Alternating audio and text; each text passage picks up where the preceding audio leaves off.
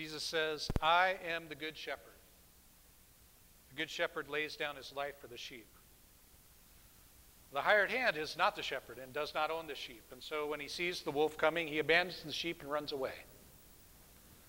When the wolf attacks the flock and scatters it. The man runs away because he's a hired hand and cares nothing for the sheep. I am the good shepherd. I know the sheep and the sheep know me. Just as the Father knows me and I know the Father, and I lay down my life for the sheep. I have other sheep that are not of this sheep pen. I must bring them also. They too will listen to my voice, and there shall be one flock and one shepherd. The reason my Father loves me is that I lay down my life, only to take it up again. No one takes it from me, but I lay it down of my own accord. I have authority to lay it down and authority to take it up again. This command I received from my Father. Let's pray. Lord God, many of us are familiar with this image of your Son Jesus being the Good Shepherd. Open our hearts and our minds to hear this message afresh. For your Spirit to penetrate our hearts and to bring home those words and those truths that we most need to apply to our situation this day. In your name we pray. Amen.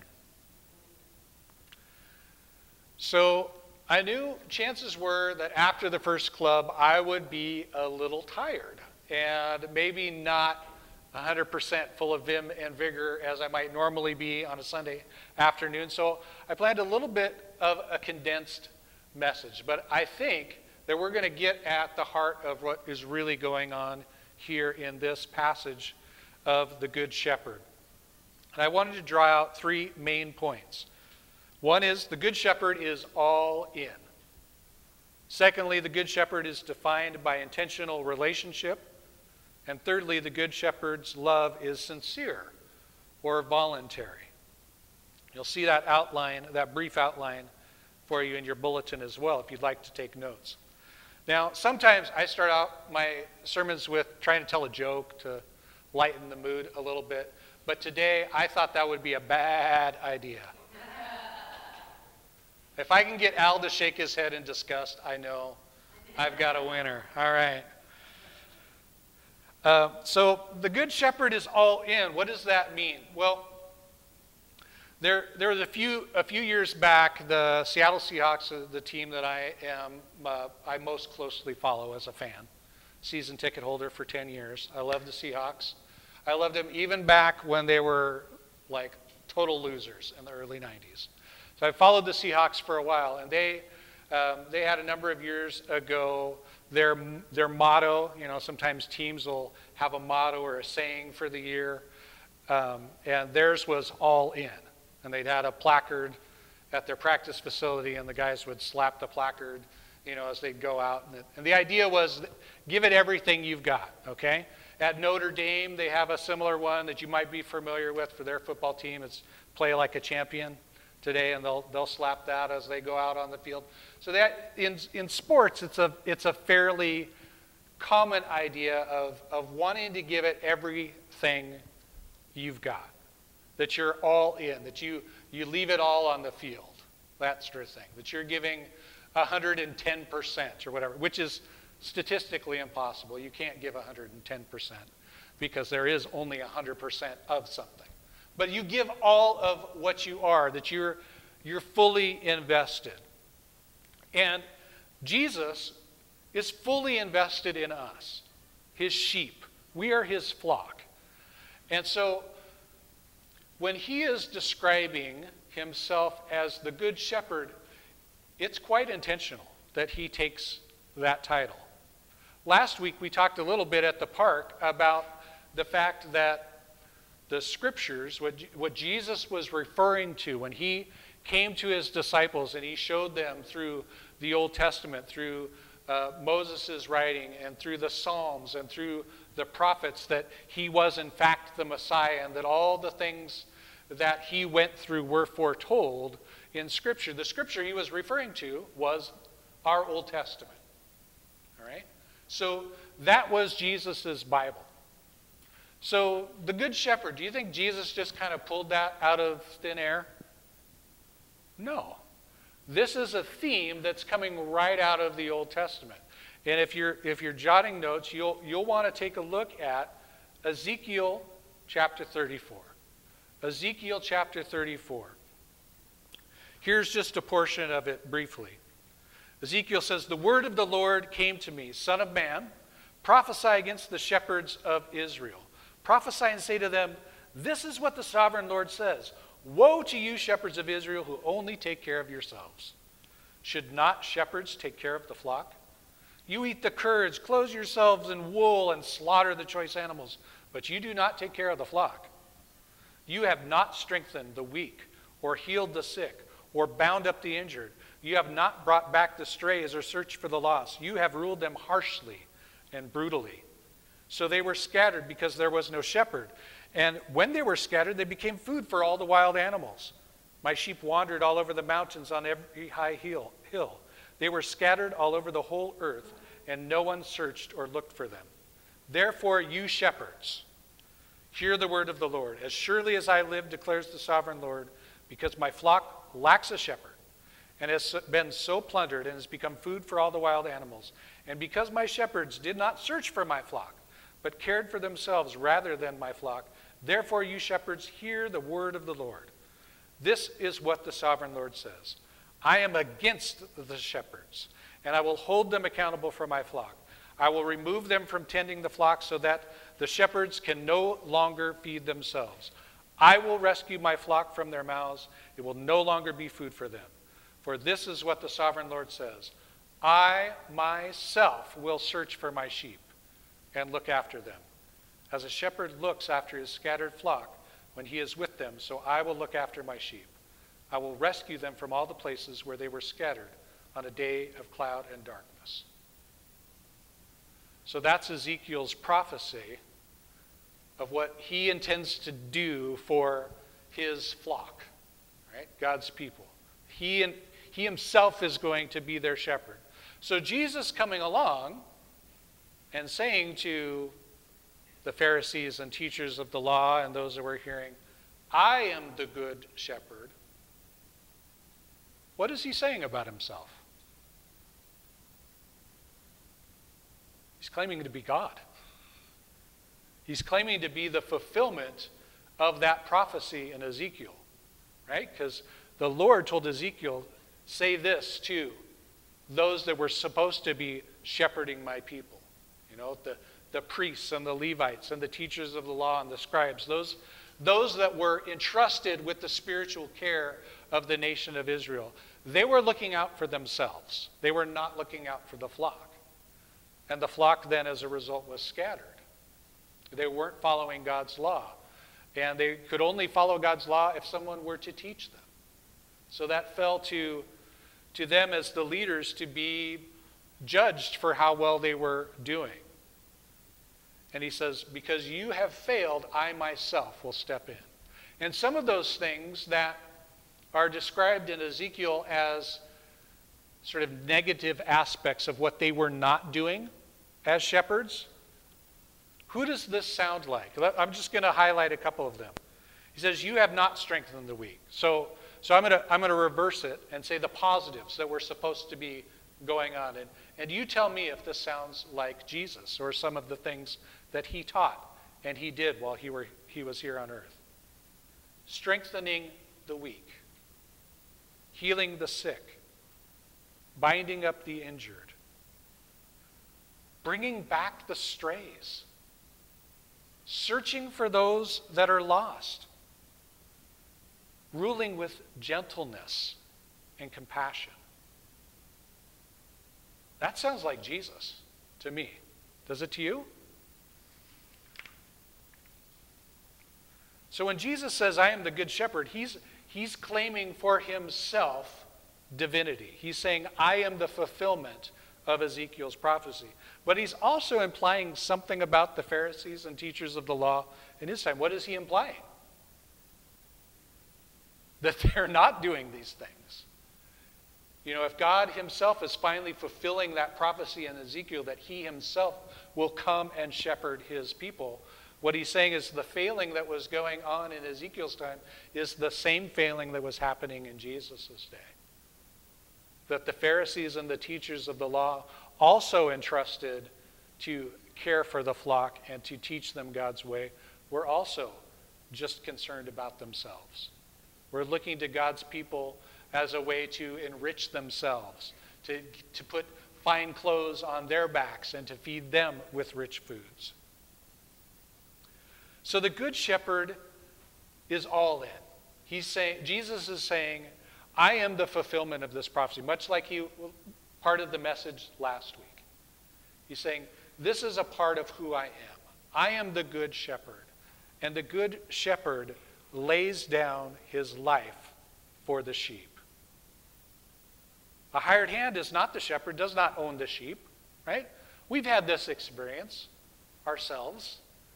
We care for the things that are close to us, the people that are close to us in ways that other individuals aren't going to, right? If we've had children that have gone through school or we've handed off to a daycare worker or something like that, always in the back of our mind is, and no offense to the daycare workers in our presence, but always in the back of our mind is this individual going to love my child the same way I love my, as much as we're ready to have a break from our child, we're also kind of concerned that maybe they aren't going to be cared for, understood, or treated in the same way that we would treat our own children, right? Likewise, if we've put a lot of effort into a project at work or something we've painted or designed or created, and we've invested in that, and then somebody else comes along that's not been involved in that, it's just natural. They're not going to care as much about it as we do. Right? And so what Jesus is saying to people is kind of common sense. Right? The hired hand. Those that are just looking for a paycheck are not going to care for the sheep as much as the true shepherd, the Good Shepherd, is going to. And Jesus says, I am the Good Shepherd. I lay down my life for the sheep.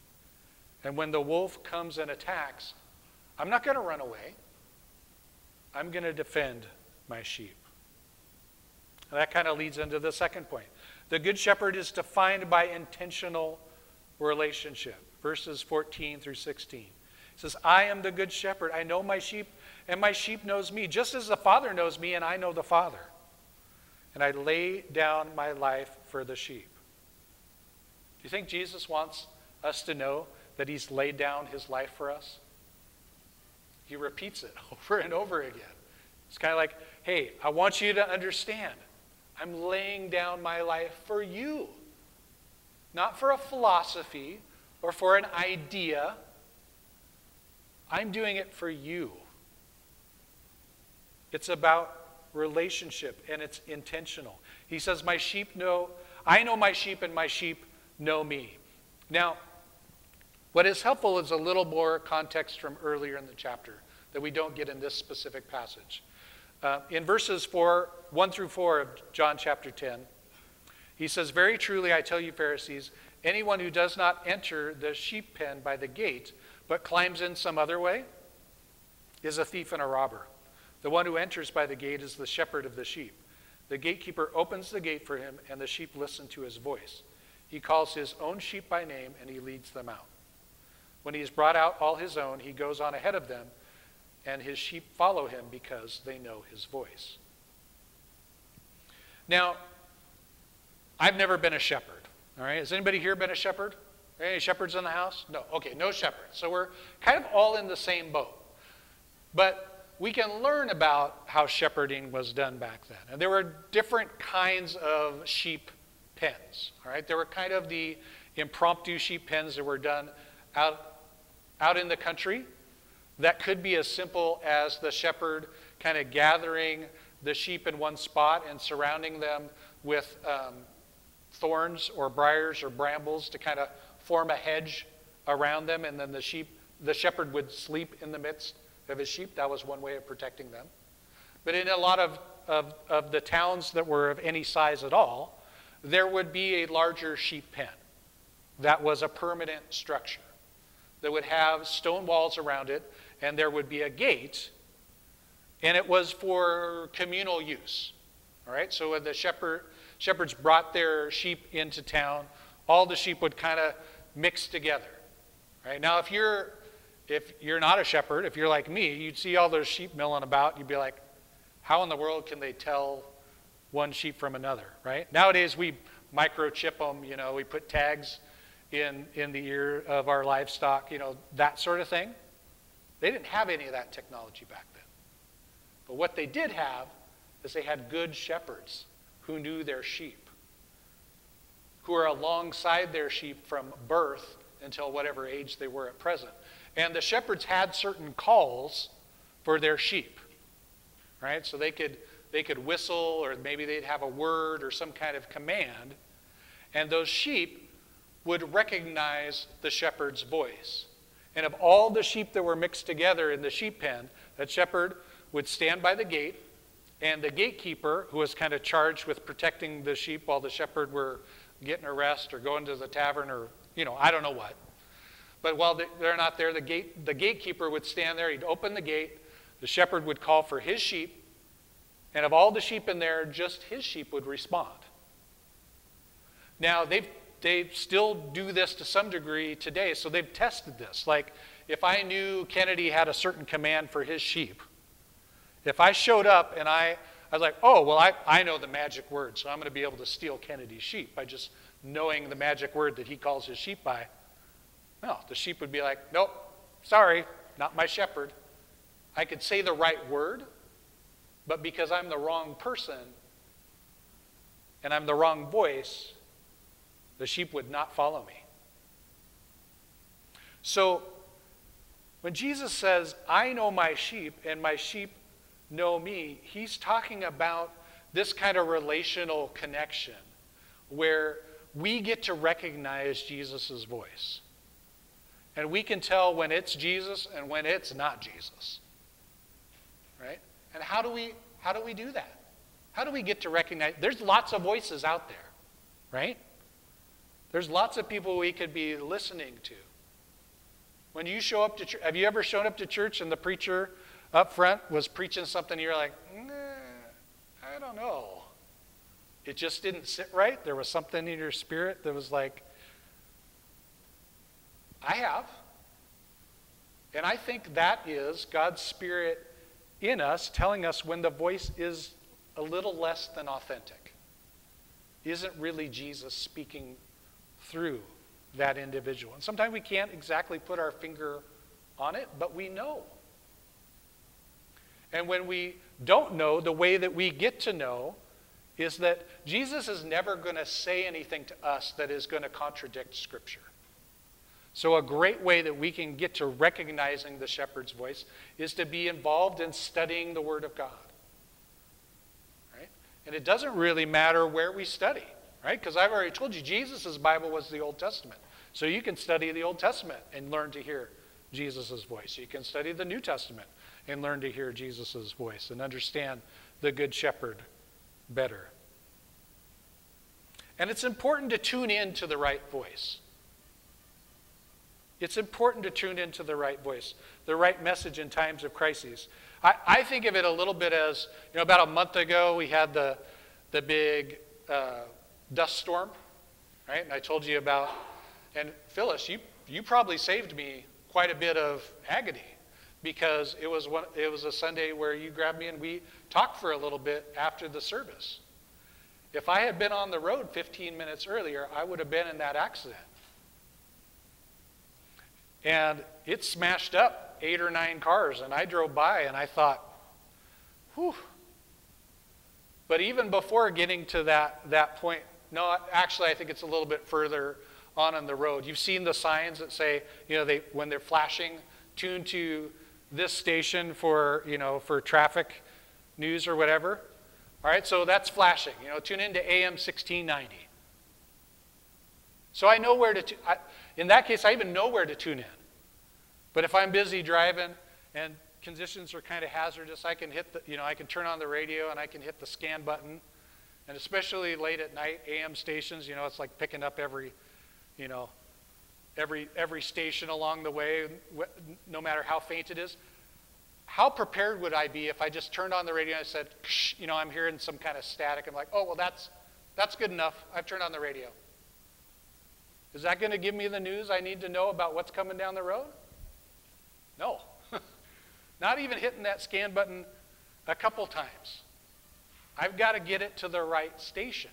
Then I'll get the information that I'm intended to have to prepare me for whatever is down the road. Right? Now, your leadership team and myself, we're going to be working together about some plans for discerning and hopefully tuning our radio stations to the right voice so that we are discerning together what God has for us next. So that we're not just spinning our wheels. We're getting some direction from God. And that takes some buy-in from all of us. Right? It doesn't do any good if I'm tuned to this station, you're tuned to that station, you're tuned to that station. We want to try to be tuned into the same station. We want to try to all be listening to the Good Shepherd, to be engaged in the Word, so that we are all hearing, God willing, the same voice, and that we can discern together. So be listening for some of those plans as they unfold. Because the Good Shepherd is intentional, and is intentional about relationship. Just like that shepherd raises the sheep to recognize his voice, and the sheep can hear the voice, and more than that, that shepherd recognizes his sheep. He could say, nope, one of my first youth groups, I had twins. And when the very first time I met them, I couldn't tell them apart. 3 months later, I couldn't believe that I ever couldn't tell them apart before.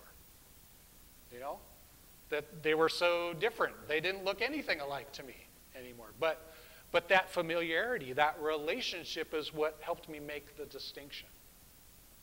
Likewise, sometimes when we feel anonymous, like, what good am I? I'm one of a billion followers of the Lord. Somebody else can do it. No, Jesus knows you specifically. If he called you, there's a reason he called you. Not just somebody. You're not just a number. You're not sheep number 556, right? Which is hilarious to me to think about that, because how do we tag our livestock now? With numbers, right? It's not old Bessie and, Sally or whatever. They're just numbers, all right? So we might do it to our animals, but that isn't the illustration that Jesus is drawing on here. Shepherds knew each one of their sheep. Lastly, I just want to point out the Good Shepherd's love is sincere and voluntary. This comes a little bit from the distinction that he draws between the Good Shepherd and the hired hand, right? The hired hand, they're paid to be there. And we've all, maybe when we were kids, we had a babysitter we didn't click with. We just knew the babysitter was there because they were making money, And some we really connected with. We could tell they cared about us. Same with teachers, right? We've had those teachers or those coaches that really invested into us, and they were there for a relationship, and others, a paycheck. But we can tell the difference. We can. It's easy. So Jesus wants us to know that, yes, he's laying down his life for the sheep. That's what he's called to do. But it's sincere, it's voluntary. He's not forced to lay down his life. It's not like, Jesus, as he was growing up, he was reading Old Testament scripture and reading the prophecies about himself going, oh, wait a second. I'm going to have to die for them? Okay, I guess. Right? No. As he's reading about this and He's filled with God's heart for his people. He is God. I mean, it's complicated, right? We don't know exactly how all that worked. But he's saying, I'm not doing this because I'm compelled, that God the Father is making me, twisting the Savior's arm to say, you're going to go to the cross and you're going to save those people, whether you like it or not. No. He's saying, nobody's making me do this. I lay down my life of my own accord. And more than that, I can take it up. Right? Jesus getting arrested in the garden. Peter thinks he's doing Jesus a big savior, pulls out his little dagger of a sword and whacks off Cleopas' ear. Jesus says, hold on. Don't you think if I wanted to call a legion of angels to defend me right now, I could? The whole point is I am entering into this voluntarily. I am choosing this because of my love for you. So Jesus is compelled, but he's not compelled by the law. He's not compelled by the authority of God the Father saying, you're going to do this, Jesus, for these people. He's compelled by love. And I think sometimes we make a distinction between love in relationship and duty. Love and duty, right? Like that those are two different things. Like, why does a soldier serve? Is it because it's their duty? Because they love their country? Right? Most soldiers would be like, no difference. They're one and the same. The same thing with a married couple. After you've been married for a while, it's like, well, you're just doing that because of your wedding vows or whatever, because you have to. No, you're doing it because, and that mature love doesn't make that distinction. Why am I caring for my spouse? Why am I looking after my children? Because it's my duty? Or because I love them? And I would say, yes, both. Because we love that individual, we are compelled to fulfill those things that look like duty to anybody else on the outside. Those chores or those tasks. So, Jesus lays down his life, but he's not forced. He's not compelled by law, he's compelled by love. Jesus is our good shepherd. He's all in. He intentionally loves you and me.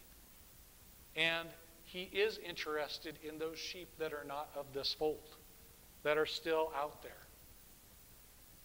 And we can be a part of reaching them with the message of the Good Shepherd. Will you pray with me?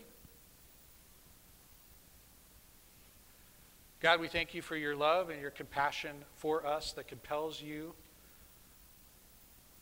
to lay down your life for us, not because we've earned it, not because somebody's making you, but because you love us. That's an awesome thing, God, because we are like sheep.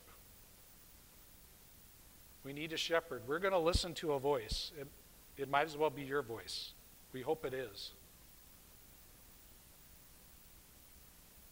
And Lord, for those times that we've strayed or we've wandered away, we thank you for the grace that you come looking for us. We pray that you would bless us as we prepare our hearts to take communion, to remind ourselves of the sacrifice that you indeed lay down your life for the sheep. We remember what you've done for us, and we thank you for it. In your name, Lord Jesus, we pray.